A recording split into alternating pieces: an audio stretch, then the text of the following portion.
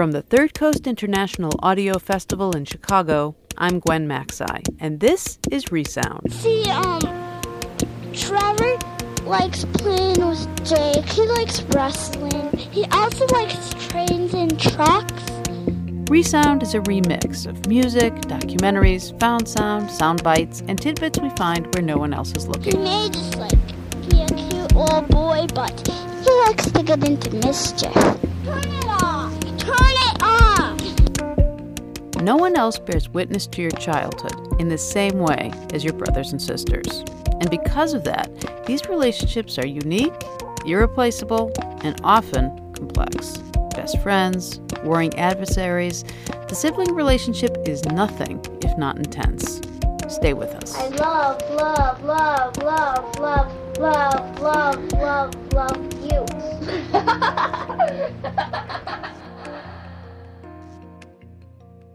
Vuli and Becky are 18-year-old African-Australian twins who were adopted by family friends after their parents both died of AIDS.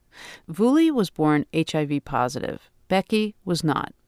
The constant threat of disease that hangs over them informs everything these close twins do, together and separately. Julie Kimberly of the Australian Broadcasting Corporation tells their story in our first segment, called Epic, Painful, Long, Scary. What's the worst thing about being HIV positive? Probably the worst thing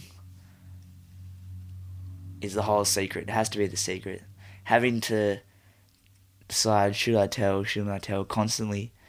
And also having at the back of your mind, knowing that you're going to die of it one day. Like, you've got this thing in you and you feel perfectly healthy and fine now, and one day it's just going to kill you. Like, it's kind of a scary thought. Actually, when I was younger, it was kind of hard to accept the idea that it was only one of us could have had it, and then I made myself go and get another blood test and stuff to make sure. I don't know, I just felt a bit either both of us shouldn't have it, or one of us, or both of us should. Vuli and Becky Umkunanzi are 18-year-old African Australians. Vuli was born HIV positive, yet his twin brother Becky is negative. Welcome to ABC Radio National's Street Stories. Vuli and Becky were born in Zimbabwe to their Australian mother Megan and African father Richard. The family moved to Australia when the boys were just little babies. Susan Jones is the twins' adoptive mother.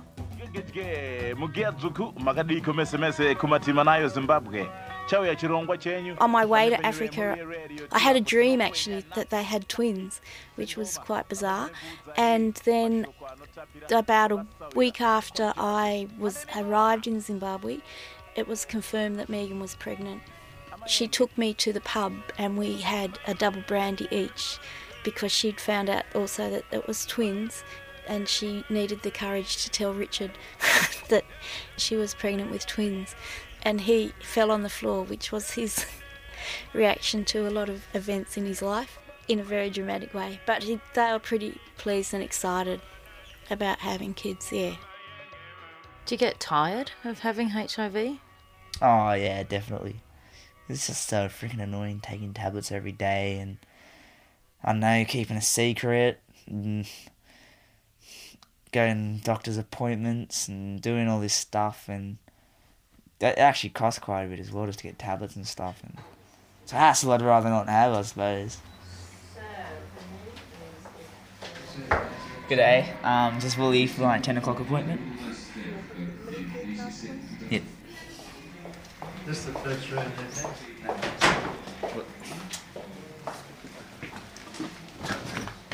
G'day. I'm alright, how are you? They found out they were HIV positive when the boys were about 9 months old.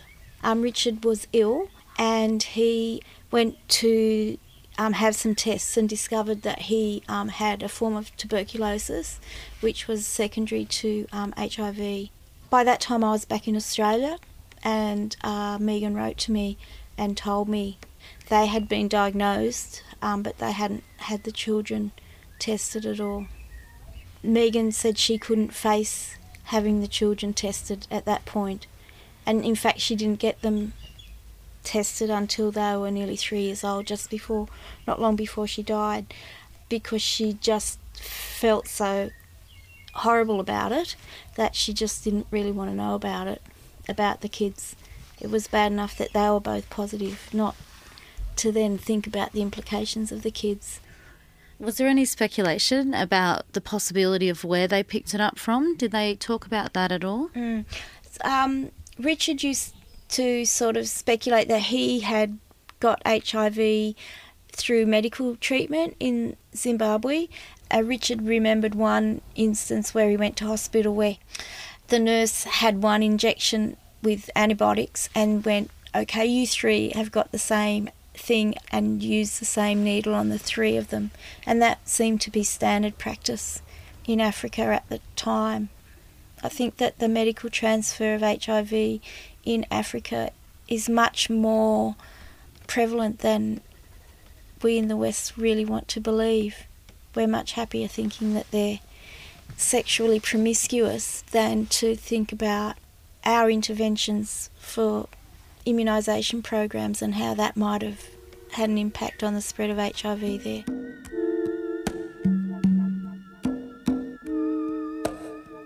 So what time did you get home? Like 4:30. Oh God, I didn't hear you come in at all.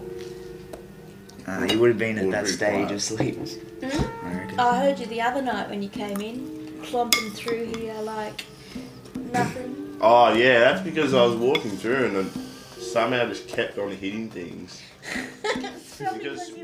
If you had to use 4 words to describe HIV for you and your experience with it, what would they be? Epic, painful, long, scary. Yeah. Do you discuss your fears with Becky? Do you talk to him about the fears you have? It's very relevant because I mean recently when one of my good friends has gotten pretty sick. Me and Becky started talking a lot more about it because it just blew our minds, because when we saw someone sick in hospital we realised that's what happened to our parents and that'll probably happen to me and stuff. And I mean it is a fear, but we know it and we've always known it, and you know it sucks and stuff, but hey, it's there. What can we do? It's better not. It feels better not to talk about it in a way. Like once I've brought it up and you know talked about whatever we can talk about with it, I don't want to bring it up again because it's pretty scary thought. The boys were tested in about 1990. By that stage, both Richard and Megan had been ill. Both were receiving treatment. They were both much more accepting of the fact that they were positive, and they decided to get the boys tested to see what was going on there for them. Vuli was at that time not as well as Becky. He was always had colds and coughs, and he wasn't growing as vigorously as his brother was. So Megan asked me to go with her and Richard when they got tested and getting the results and things like that. She didn't want them to have a different diagnosis. She wanted them to both be the same. That was her biggest fear, was that they would be different in their diagnosis, which in fact is the reality. But it was a very tense and difficult time. For Richard and Megan, there was a lot of guilt. When you have a condition that you pass on to your children inadvertently, there's always a lot of guilt around that. Do you remember when your parents died? Yeah, I do. I remember trying to wake up my dad when he first died. That's it, I think. Yeah. So you don't remember your mum dying or their funerals and things like that? No, I don't remember all the funerals and that sort of stuff. No. I suppose it's pretty frustrating not to have memories of them, but then again, it's like I suppose I've just got used to it and grown up with it. It kind of changes the meaning as I get older and stuff. When I was little, it was just this thing that's there, and then they died, and I realised they died of it. I thought, oh, you know, that's all right, but it's not going to happen to me or anyone else because they've got all these tablets and stuff.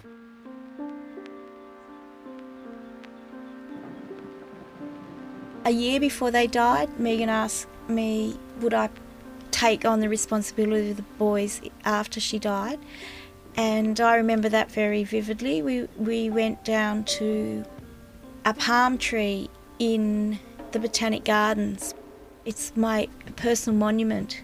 This is the place where I became a mother, in a way, in a bizarre way. She asked me to, if anything happened to them, would I take on the responsibility of the kids? And I just automatically said yes, because you would not say no. They felt that I would be able to keep the boys in contact with both sides of their family and both of their identities. That was the reason that I ended up bringing them up, which in fact I've tried to keep them as much as is humanly possible in contact with both their family in Australia and their family in Zimbabwe. Do you feel different to other kids your age? Oh, no, I don't really, not. Because I mean, everyone has their differences and similarities, so I suppose I feel different in terms of my understanding of HIV and sickness and death and that sort of stuff. But I feel the same in terms of the fact I'm 18, I'm a teenager, and I'm just like them. Like, I want to party, have a good time, meet people, enjoy life, you know. How hard is it to keep it a secret when you have medications and things like that and you are living a completely normal life other than you have HIV?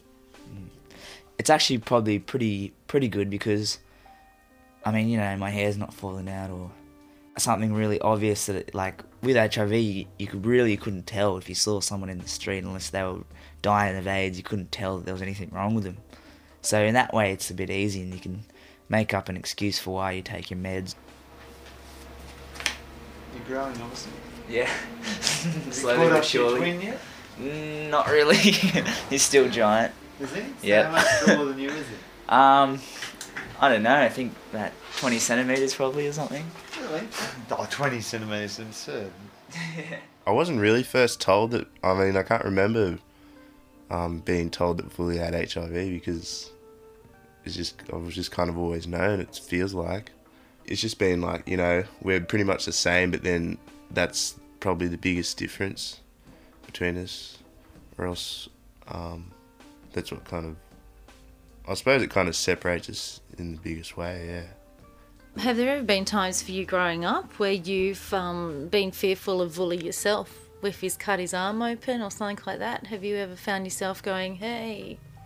Yeah, if he cuts himself or something, I'll obviously be a bit hesitant to, you know, go at it with open cuts, but it's funny, like, say we might be with a few friends or something and he'll just, you know, graze himself, you know, we're skateboarding or something, and kind of for everyone else it's just like, oh yeah, he just grazed himself, but then there's that other factor to think about, and like he might just put on a jumper or something to cover it. Oh, that was quick. That was about half a second to get in your mouth anyway. I could do the 4 bucks. You haven't chewed it. You haven't chewed it. But you didn't even chew the last one, you crazy man.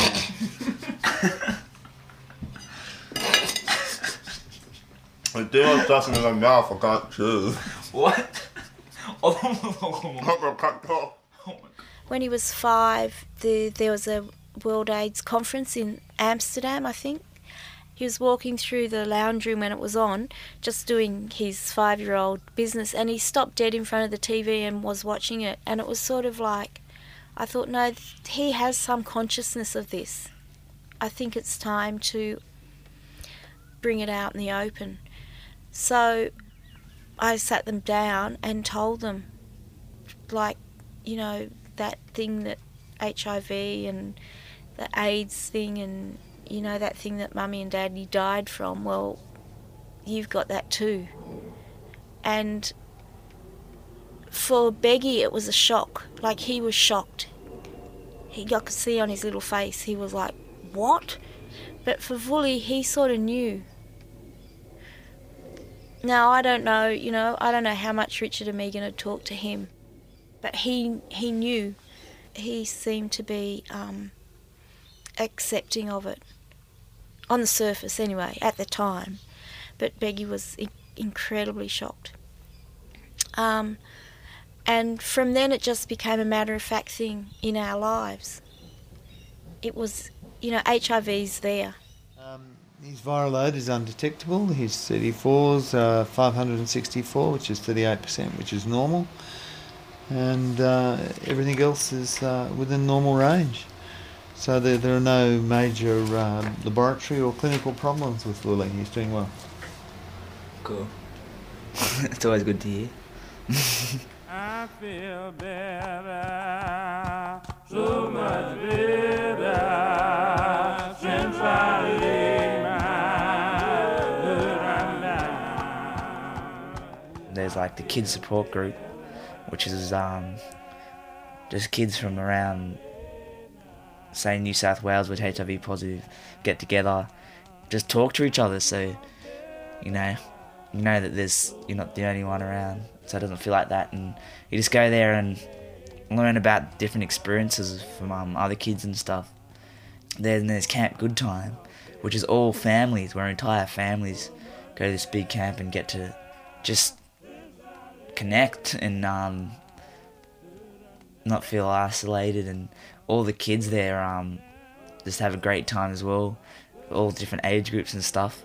Because I've heard about a kid who said if it wasn't for Camp Good Time and support groups and stuff, that he probably wouldn't be here. He probably would have killed himself. It's a bit like that with if you didn't have any of that stuff, any support, it'd be much harder to deal with. I think it's really helped me to get a perspective of what it is, and also to recognise that other people are living with it as well, and that it's not just a single battle. Like, a lot of people are doing it all around the world. Even without medication, a lot of people are dying and stuff like that constantly. So I don't know, I think support groups are one of the most helpful things that you can have next to good families and friends. Friends don't treat me like they used to, since I laid my burden down.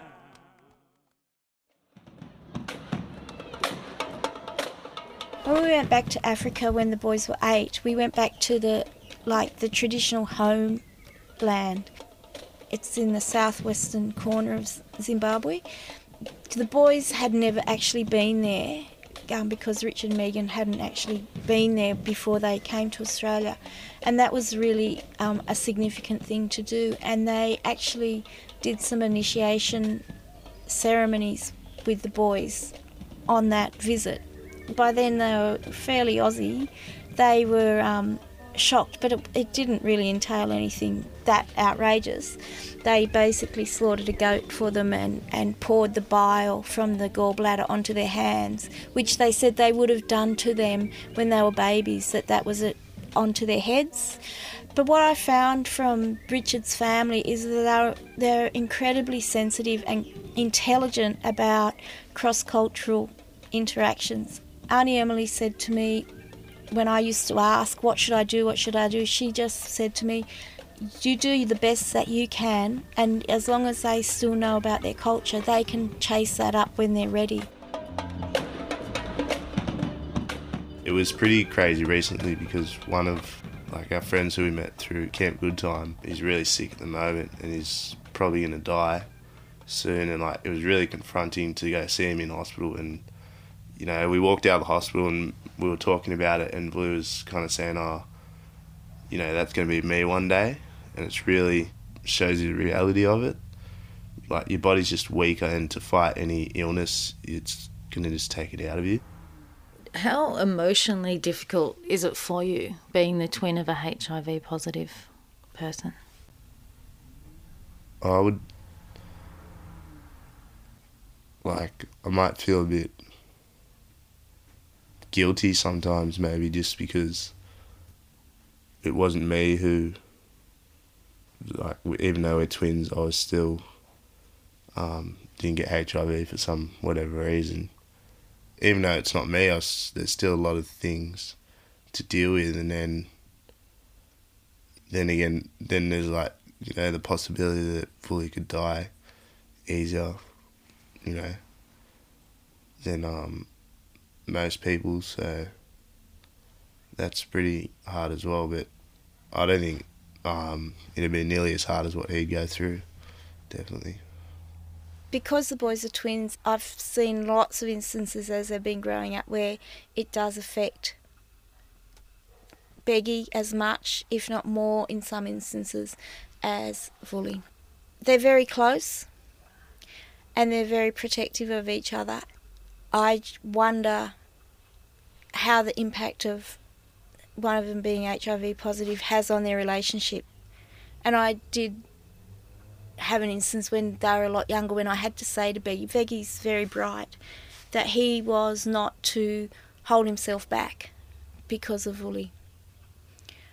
Now, was that to do with HIV? I don't know. Was it to do with twins? I don't know. But it's always very difficult to know what's the bit that's HIV, what's the bit the fact that their parents have died early on, and what's just normal twin behaviour, what's just normal adolescent behaviour.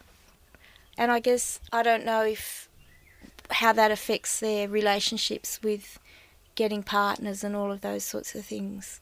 You know, it sometimes crosses my mind that does that hold Beggy back from having a relationship because he knows that it's more difficult for Vul. I don't know. Do you guys talk about sex? Oh yeah, we talk about sex sometimes. I think it's hard for me to give him advice kind of thing because I haven't got HIV, so I don't know. Like, I really have no idea how to deal with that. Basically, you just have to be in a pretty serious relationship before you could have sex, I suppose. I really don't know what to say or what to do. I feel so alone in this love attack without you. You make me feel that I'm the one, but just not quite there. What about girls and pashing and having sexual relationships? I reckon it'd be a lot harder. I mean, when you're a teenager, it's hard enough, you know, to get all this courage to talk to girls, and you know, starting to get all interested in stuff, and then you've got this extra thing that you don't need, just weighed down on you. So it's a lot harder to tell people when girls are people too. So I suppose there's that factor in it. Yeah. Have there been girls that you've wanted to have a relationship with and haven't, and the HIV barrier has stopped you? Oh yeah, I'd say so for sure. Yeah, because it's just too hard. Like, it's just such a big psychological barrier. Even recently, I told one of my friends. Now, that was the first time I really had to do it myself. It was pretty hard to do, but at the same time, it was easy because it was such a relief to say it out in the open. That was kind of the benefit of it, and they didn't have a problem with it. Like, it was pretty fine, I think. But usually the best way, I think, is to kind of bring it up in a conversation, but don't connect yourself with it, so that just to see what their thoughts and opinions on it are at the moment before you just tell them. One of the main things that you never really know how someone's going to react. If they were, one of my friends and they did find out and just all of a sudden turned around and didn't want to have anything to do with us, then I wouldn't really want them as a friend in the first place. Okay. Which arm is normally good for you? The right one. Yeah, right one's fine. Let's find something. Tell me if it's too tight for you, okay? Alright? Not pinching there? No. Okay, just do that for me, please. Thank you. Just to pop some veins up. Over the years, it starts as like this little thing that you have to keep secret, and it turns into this big thing that means a lot more, that you have to keep secret. It's your secret. It's not something that your parents are telling you not to tell. It's something that you don't want anyone to tell. Vully's very fearful of people finding out, and I have to respect that. So therefore I have to be careful who I talk to and what I say to people, because being involved with people with HIV, I know that there's a lot of fear and a lot of stigma. I mean, there have been instances where people have been ostracised from their family and friends or victimised, and I would hate any of that to happen to Vuli. That hasn't so far been my experience. My experience of disclosure has only been a positive one. It's not something you can test before you do it. 2 years ago, Vuli was going on a camp which involved him travelling overseas, which involved him taking his medication. And I said to him, we had a big talk, and I said, I think we need to tell this group that you're going with that you are positive. And he didn't want to. And I said, well, I think we better do it now than for them to find out at the airport in a foreign country that you've got a bag full of medication and they don't know what it's on about. It was very, very difficult. So we did go through the process of informing this organisation, who was fantastic. It was absolutely, they were just wonderful. But the tension leading up to that disclosure was horrendous. I was so angry and so I threw all the furniture off the back veranda one afternoon and probably spent quite a few hours crying just out of sheer anger that the world, you just can't say, you can go and say, look, I've got cancer, or, you know, I've got cystic fibrosis, or I've got some other sort of life-threatening, but you can't say, oh, I've got HIV, or by the way, my son has HIV, without there being mass hysteria. That makes me really, really annoyed. Can be very passionately annoyed about that. I guess that's why I don't mind speaking out like on this, because I really care that people have to hide. And when you hide, and as a kid as you hide, you have to hide other parts of yourself as well, because you're not sure whether it's going to accidentally leak out. And that's not fair either. You don't like to let a lot of people know. Is that because you yourself want to keep it a secret, or because you're protecting Vuli? Sometimes I might keep it a secret just to protect Vuli, but it's also me, because some people might say, like I say, oh, my parents died when I was little. They'd say, oh, how'd they die? And I'd just say car crash or something like that, because there's so much stigma around AIDS and everything. Most people would think, oh, well, if the parents had it, then the kids are going to have it as well.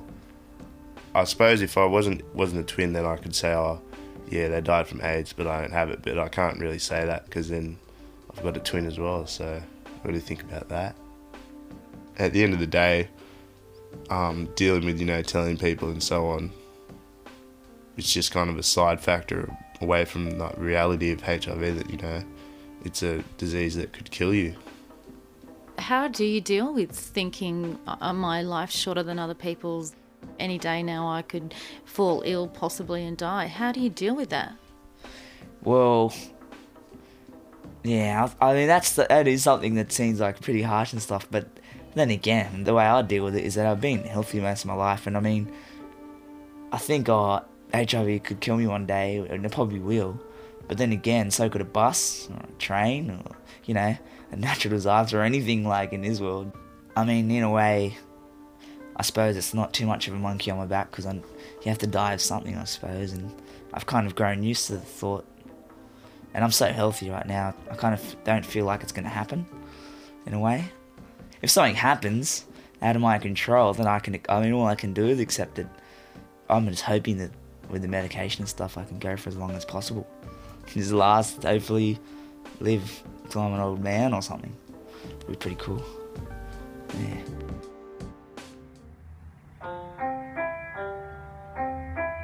Epic, Painful, Long, Scary was produced by Julie Kimberly for Street Stories on the Australian Broadcasting Corporation. Technical production by Philip Ullman.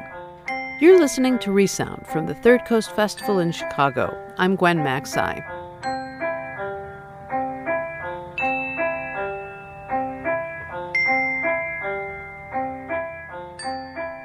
little is known about the emotional effects suffered by the brothers and sisters of children with severe mental illness. But a Wells sibling's needs often go unmet, even though they might be suffering in their own right from trauma, guilt, grief, and the burden of heavy responsibilities. In our next story, Karen Brown, a producer from WFCR in Amherst, chronicled the lives of two sets of siblings in her documentary, A Burden to Be Well. I often feel like this sort of genetic bullet was fired and it nicked me and it hit Debbie right in between the eyes, you know? I have, at times, resented my brother for taking up so much time and room and space and terrorizing and anguishing my parents so much, yeah. At one point, my parents gave me a hook and eye lock for my door. And this is the period where my sister was killing my pets. And when I finally confronted my mother about this, she said, well, you know, what could we do? She was our daughter also.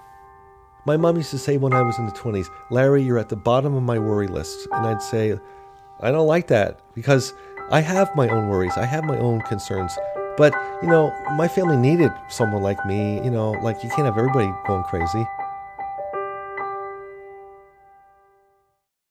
In recent years, siblings have started to speak out about the trauma, the guilt, and the hidden resentment of growing up with brothers or sisters with severe mental illness, conditions like schizophrenia, bipolar disorder, or major depression. Many well siblings felt ignored, while their ill sibling swallowed the family's energy and attention. No one seemed to notice what the illness was doing to the so-called healthy one. We both had pet hamsters, and I remember one of her games was holding her hands up and letting the hamsters run up and down the keyboard of the piano, and having her slam down the lid of the keyboard and kill my hamster. But that was, to me, it was like, yeah, don't complain when your pet gets killed because you could be next. That's Clea Simon, a Boston journalist who wrote the memoir Madhouse, Growing Up with a Mentally Ill Brother and Sister. Both of her older siblings were struck with schizophrenia when Clea was only 6. Simon's sister, at 16, became violent and threatening until she was sent to a group home.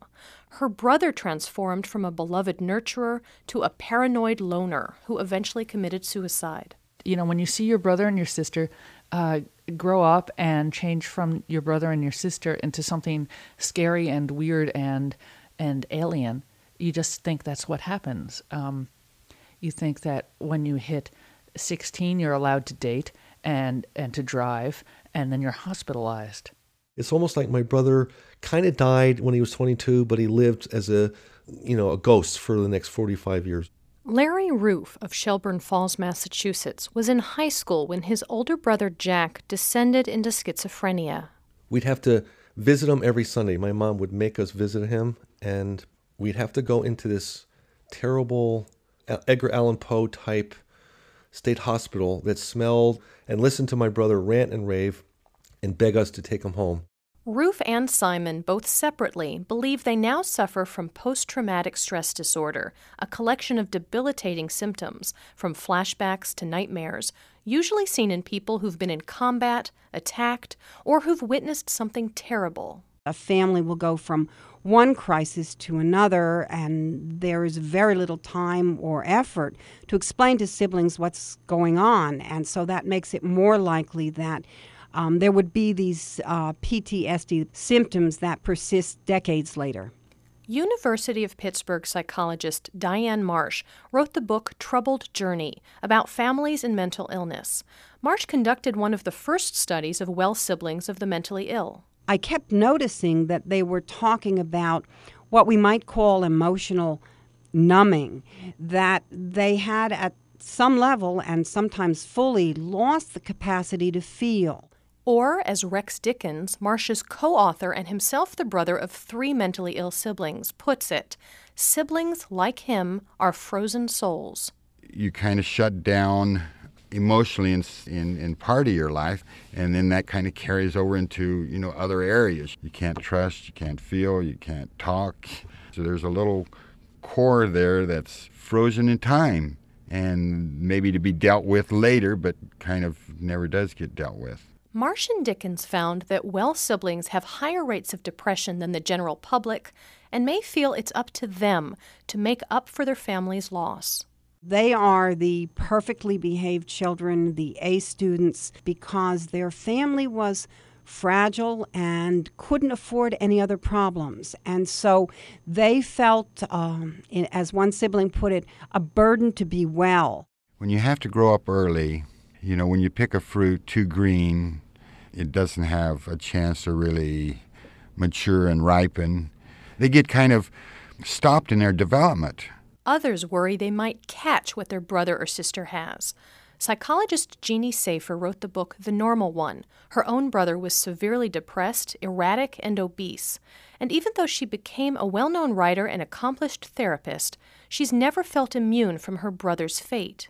If I wasn't so brilliant one day, or if I didn't have a friend, or if I, God forbid, I gained some weight, it became devastating because I could always turn into him. So he was the side of me that was dark and terrifying. Certainly all families are different, but a collection of common symptoms is now portrayed in research literature as a sibling syndrome. One of the cornerstones is survivor's guilt. Why was my sister or brother afflicted? Why not me? That somehow, through a stroke of fate, they had been saved from this horrible fate. Psychologist Diane Marsh. And as they mature and they go on to careers and relationships and families, over and over again we heard that it is with a sense of loss for their sibling who may not be able to move on. As siblings age, there are practical concerns beyond the existential ones. In one clinical survey, 94% of well siblings reported a pervasive worry that they will have to take responsibility for a mentally ill brother or sister when their parents no longer can.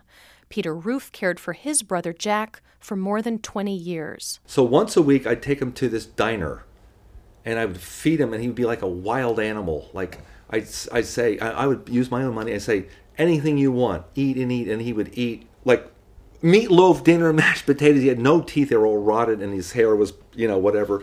And he'd be smoking, and he never once ever said thank you, nothing. There are family support groups geared to parents of mentally ill children, but very few designed for siblings. Psychologist Jeannie Safer, while doing research for her book, tried in vain to find clinical information on sibling issues. I went to the index, the 404-page index of Freud's complete works. There are no references to siblings. However, there is a reference to Siberia, and my fantasy has always been that's where all the siblings went. But the good news, she says, is that more siblings are finding each other, creating their own community and seeking help. Clea Simon says after years of therapy, she was finally able to confront and make peace with her past. I think it takes a lot of strength to face something awful and not, try to be a Pollyanna about it and say, oh, wasn't that bad? And I feel a certain sympathy and I really understand my sister now. I think that's crap. I think it's awful and it changes your life and it changes who you are. And if you can accept that, then you live your life now.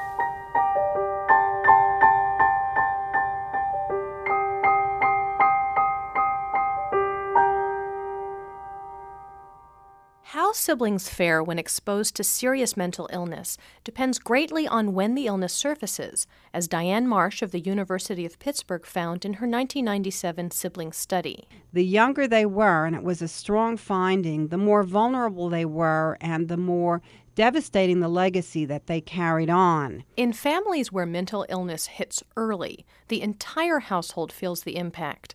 Parents coping with one wild and unpredictable child have the added challenge of raising other children who are in the middle of their own development. Liv, we're not having any more soup. Eat it or don't have any. Eat what you have. And now you can pick that up too. This, I'm told, is a relatively calm afternoon at the Stannis household in southern New Hampshire. 8-year-old Olivia is bounding between the kitchen, where she's demanding a snack from her mother, Deb, and the living room, where her two sisters are doing homework and playing computer games. Suddenly, Olivia accuses her 11-year-old sister, Audrey, of taking her toy, and her mother tells Audrey to go to her room. You know how much of a baby she's being? You know what you just... She slapped Rose a minute ago. She slapped me a minute ago. You know what, Audrey? She just sent her up twice. You know what? You know better than to do that, and you need to go... Olivia sets the tone in the house when she's having a bad day. We're all having a bad day. It's next to impossible not to feed off that irritability, that anxiety, that frustration, that anger. 2 years ago, at the age of 7, Olivia was diagnosed with bipolar disorder, an illness characterized by debilitating highs and lows and outbursts of violence. Her mother says it's been torture for her older sister, Audrey. I mean, Audrey would be jumping on the trampoline this spring with her, and all of a sudden Audrey comes in through her jeans. She has a big bite mark. Or we'd be in the car and she'd just be screaming, "I'm just so mad, I need to bite something." She'd lean over and try and bite her sister. It traumatizes the family, and it ends up traumatizing each individual. Author and advocate Rex Dickens, who, like Audrey, watched his ill siblings become out of control. He considers himself and other well siblings secondary victims of mental illness. Somebody that has to live with trauma day in and day out. And the odd deal is there's nobody to blame.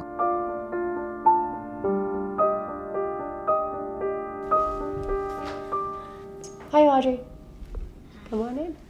On this afternoon, Audrey Stannis has just gotten off the school bus. She makes herself ramen noodles and relishes having her mother all to herself. It's a half hour before Olivia gets home.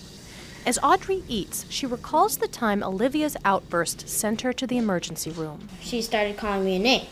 And then next thing I know, she's saying, "I'm going to throw this book at you." And I turned around right when she was throwing it, so it hit my face, and I was bleeding, and I remember screaming down the hall and watching the blood drip from my face. I don't believe she ever got grounded for that. Her mother is well aware of the resentment Audrey feels, that her childhood is in many ways at the mercy of Olivia's volatility. For a short time, they took Audrey to a counselor. She would just go in there. She was just so angry. She was threatening suicide. She was, "I'm going to run away. I hate this family. I can't live here." And to be quite honest, what she went through, part of it, I can't blame her. She really got abused by this child, and I couldn't separate them. I felt so helpless. I couldn't protect her. She says she does try to keep Audrey safe from Olivia. She puts them on opposite ends of the house, but as soon as she turns her back, Olivia runs to find her sister. Deb installed a lock on the door to Audrey's room, but Olivia found the key. I should have her locked in the laundry room again. That worked. Her mother is actually relieved that Audrey can be so blunt, like a typical child, because she worries Audrey's growing up too fast. Often after a disastrous day with Olivia, she's likely to turn to her eldest daughter for backup. And she would be able to take her sister and turn her around and get her calmed down and do something to diffuse the situation.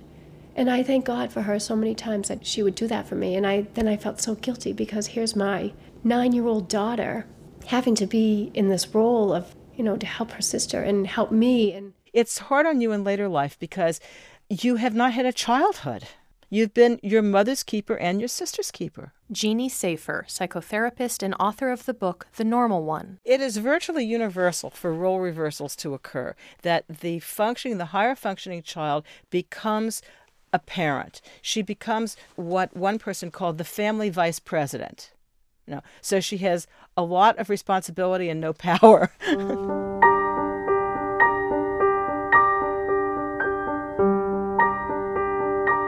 Olivia is more stable now since her psychiatrist changed her medication, and that's made it easier for Deb and her husband to give Audrey days when she's the center of attention.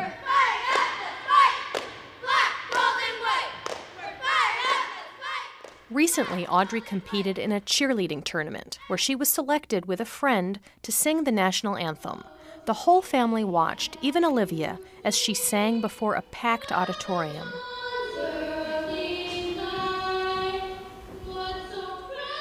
But her mother wonders if special occasions like this are enough to insulate Audrey from the stress of their household. Diane Marsh says that's a valid fear. As hard as parents may try, and they do, to meet the needs of their well siblings, time and energy are simply finite. And so siblings often feel like the forgotten family members. Everybody else's problems are more important than theirs. 11-year-old Audrey. When Olivia is being a jerk and doing her weird thing, and then I'll be downstairs asking for a question on my homework, and they'll say, "Audrey, go away now." They won't give me anything until they're done with her, which takes until midnight to calm her down. And her mother, Deb Stannis. It would be so intense with Olivia.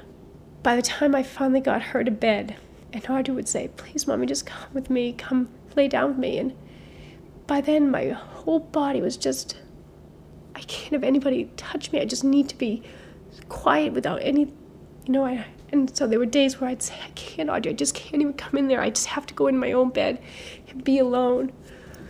It breaks my heart that I even said that to her because she deserves so much more,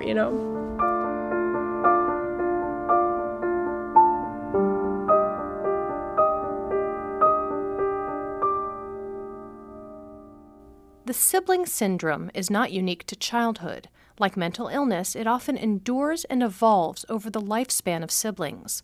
Pam and Carolyn Spiro know this well. They're twin sisters, relaxing in Pam's high-rise apartment near Hartford, Connecticut. For some reason, this leg is pins and needles. Oh, do you want slippers? No. It's At 52, both are blonde and petite, with long, narrow faces. But one of them looks more weathered, less groomed, with skin strangely scarred. You might still not know who's diagnosed with severe mental illness until Pam starts to talk about her breakfast conversation. The teacup was saying to me, there's a chip in me and it really hurts when you drink tea out of me on that side. It never occurred to you that And maybe this- the and tea had an opinion too? Well, it might have, but the cup. Carolyn is humoring her sister. She knows a talking teacup is an auditory hallucination, a reminder of Pam's ongoing struggle with schizophrenia. It's only the latest character in Pam's long history of mental illness, a history that sadly marred her life as well as her twin sisters. You could say it started as early as their birth, when, according to some scientists, the seed of schizophrenia was likely planted in Pam, but not in Carolyn. Genes play some role in virtually every important chronic disease that the human is subject to, but rather than causing these, they're rather predisposing. Psychiatrist Fuller Torrey of the Stanley Medical Institute in D.C. is heading a national study to determine why one twin gets major mental illness and the other doesn't. He now believes it comes down to an infectious agent or a virus, although they haven't yet identified which kind. In some cases, Torrey says, a pregnant mother contracts a virus or infection, but only passes it on to one child. If you think of a virus coming and has to turn right or turn left and it goes one way or the other. The other possibility, which I think is a larger possibility, is that the majority of cases probably become infected in childhood after the child is born, in which case one of the children is infected, one of the twins in this case is exposed to the infectious agent, and the other one was not. When Pam and Carolyn were children, they both seemed fine. Like many twins, they were best friends and bitter rivals. They even competed for thinness, to the point that both were treated for anorexia nervosa. But no one in the family, not their other two siblings nor their parents, noticed when Pam first began to hear voices. It was November 22nd, 1963. From Dallas, Texas, the flash, apparently official, President Kennedy died at 1 p.m. Central Standard Time. While sitting in a grade school classroom, while everyone else was riveted by the news of JFK's assassination, Pam began to hear murmuring in her head. Well, at first they weren't saying anything. Then they were just saying my name. And they were mangling it, saying Pam, Spam, Pam, Pyro, Spiro. And then they started saying, kill you, kill, will you kill him, kill you, will you kill him, will you kill you. The message was more a realization that I'd killed Kennedy. That became her new reality, a belief she had the power to kill through her own thoughts. Pam told no one of the menacing voices now filling her head, but Carolyn could tell something changed. She was going to school with greasy hair, greasy face, and looking disheveled and embarrassing me. There's a lot going on in the back seat of the car that parents don't really know about. Hella Thoring of New York State Psychiatric Institute. The well sibling who have a sibling that's becoming ill are often the first people to kind of notice that there's something going on. And they might also be exposed to strange and bizarre behavior that they don't really know how to understand. Carolyn and Pam Spiro stuck together after high school. They both went to Brown University, where Carolyn thrived, but Pam fell deeper into paranoia and hallucinations. I would see her sometimes in the cafeteria sitting alone in a corner. I'd occasionally stop by her room and find her sort of barricaded in the corner with her desk or behind the door. She knew I was burning myself with like 10 cigarettes in a wad at a time. So I would just say things like, I feel numb, I feel like moon rock. But what I wouldn't say is that there were also voices saying, you'll feel better if you burn yourself. And then Pam tried to kill herself with an overdose of sleeping pills. She left college and moved back home. That's when Carolyn started to pull away. It was some sense of apprehension about being around her for fear that I'd lose the sense of separateness. Like, for years I did have this feeling that if Pammy got better, what then? Will I either have to relinquish who I am? Will I lose who I am? When you have a brother or sister who doesn't function, you are far too merged with their identity, whether consciously, because you think you're much too similar, more similar than you really are, or unconsciously. Psychologist and author Jeannie Safer. Whether it takes the form of saying, well, I have nothing to do with that person, I'm the opposite of that person, or if you say, well, you know, I'm a little schizophrenic myself. It's like you're never totally separate. As much as Carolyn tried to lead her own life, she made choices very much connected to Pam's fate. She became a psychiatrist, and she married young, something she now thinks was her way of proving she was normal. During these years, Pam had lucid stretches where she honed her writing skills and won awards for poetry. But the voices always came back, and Carolyn got frequent calls from emergency rooms where Pam ended up. I was at my wit's end. She was becoming desperately suicidal. They were treating her like she had a terminal illness. You know, you might want to consider saying goodbye.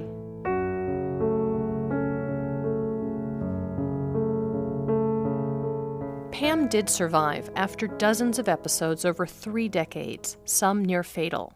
Only recently did she find a medication that's kept the voices at bay. Pam and Carolyn have now told their story in a new memoir called Divided Minds, Twin Sisters and Their Journey Through Schizophrenia. In recent months, they've been on a book tour where they trade off reading passages at colleges and bookstores. Would you mind turning off the radio? I asked the taxi driver. It's hurting my ears. Head turned toward me. Then, lady, you must be hearing things because the radio ain't on. The book wasn't easy to pull off, as Pam was hospitalized several times during the writing process. And the tour has been a strain, since Pam gets tired easily and doesn't like crowds. It's also forced the sisters to spend more time together than they have in years, for better or worse. Pam's paranoia is never entirely gone. Even in the middle of the tour, she's still hallucinating about something she calls the hazmat man. That's a figure Pam sees when she looks at the hazardous materials emblem on her plastic medical baggies. Carolyn tries to empathize. I think I see what you're talking about. Yeah, the eyebrows and that. No. The head is up here. Oh. The arms are down over here. Okay, no, I don't. Is it threatening man, or is it just... Well, it's not threatening now, because I know where the real hazmat man is. He's locked up in an Altoid box. This is where Carolyn's face goes from bemused to exasperated. You don't really believe that, do you? I mean, I have the box, and it's still taped up. And keep it taped up. I do, but you don't really believe this, do you? I mean, in all honesty. There are times that it feels like a lot when I'm getting behind in my own bills, when she's getting sick, when she's deciding on her own not to take medication, which she's not doing at the moment, but then I feel it. Oh, yeah. Then it's an imposition. Then I hate it. Yeah, you've got the freedom to not take medication because you're independent. You get to do what you want when you want to do it, and the hell with whatever I want. And guess whose freedom you get to take away? Mine.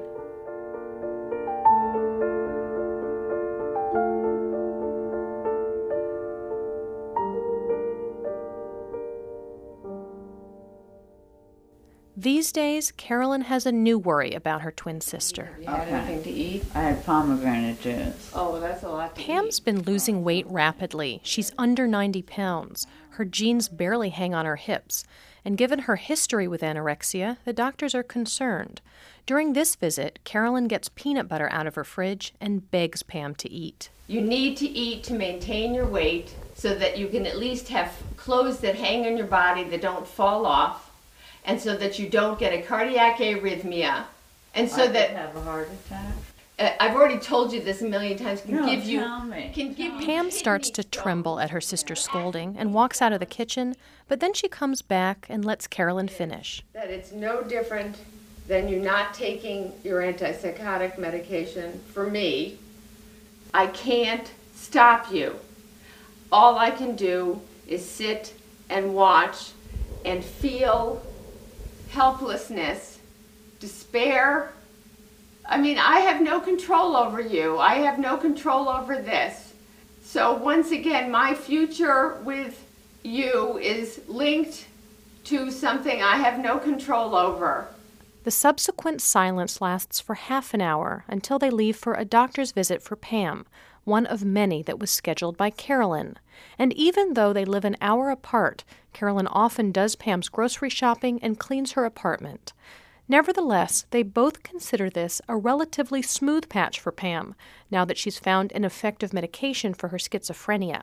That's helped Pam recognize her impact on other people. I made a vow when I got out of the hospital in February that I would take every single pill, liquid potion, whatever they wanted me to take, without fail. And I've pretty much lived up to that. But as Carolyn is keenly aware, she could hit another bad patch. And yet, as much as schizophrenia has hurt their lives and their relationship, Carolyn says she can't imagine a world without the twin sister she loves, a sister who's sensitive and smart, but who clearly drew the short straw. I'm so lucky. When I said earlier that I don't deserve anything that I have, all I meant was none of us deserve anything, really. We just get it by grace of whatever. I guess I think I could just as well have been the one who got schizophrenia. Well, that's the fear of all siblings, is that there for the grace of God go they. Author and sibling Rex Dickens.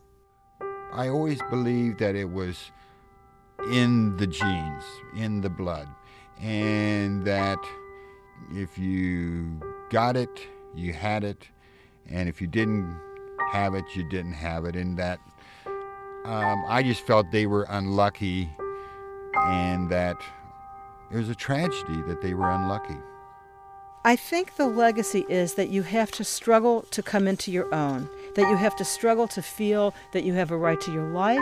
Psychologist Jeannie Safer. That you absolutely must understand and work to understand the effect of having that sibling on you.